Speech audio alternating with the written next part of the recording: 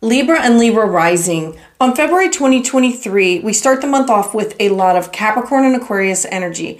Capricorn is solid, stable, reliable, and Aquarius strives to connect us with energies of freedom and innovation, to look to the future and create this stable environment. What you need to know for your February horoscope. Hi, I'm Patricia Tate with WillowGraceMystic.com, and this is your astrology forecast for February 2023. So on February 5th, we have this beautiful, fiery, hot, passionate full moon in Leo. Leo is the fifth sign of the zodiac. It's creative, it's dramatic, self-confident, and full moons, they illuminate what's hidden, their culminations and their endings. So take a moment to look at the seeds that you planted 6 months ago. This Leo full moon, it can inspire you to focus on these creative projects and adventures, to share the love that you feel more openly and become more invested in harmonious relationships at this time. You can grow close with those that you have a spiritual connection with, and you may want to crave more romance. Use this lunation to find a way to connect with your higher self. And this is in your 11th house of social circles, your networks. It's your circles that you belong to, whether they are for work or for pleasure. And then on February 11th, Mercury is going to move into the very innovative sign of Aquarius. So you're going to have this ability to think outside the box, embrace these unconventional ideas and these plans, and you're going to want to bounce these ideas off of friends and these groups that you belong to, or social circles or networks, Facebook, Instagram, Twitter.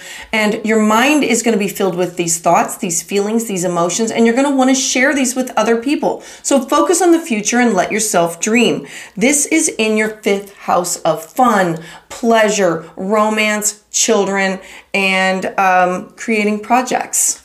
And then on February 8th, the sun enters the beautiful watery sign of Pisces. Now, Pisces is the last sign of the zodiac. It's known for its imagination, compassion, and intuition. So expect these areas to be strong for you over the next coming weeks. This is a magical season. This is a perfect time to connect to your subconscious, to strengthen your intuition, and release anything that's been holding you back. And then on February 20th, we're going to have a beautiful new moon in the watery sign of Pisces. Now remember, we said Pisces is psychic, intuitive, and it's about you feeling others' energy. New moons, they're an opportunity for you to have this fresh start in your area of your chart. This Pisces new moon is a great time to initiate anything that's creative, spiritual projects, strengthen your connection or your intuition, and to use your imagination. Your compassion for others is going to be high, and you're going to be of great help to others.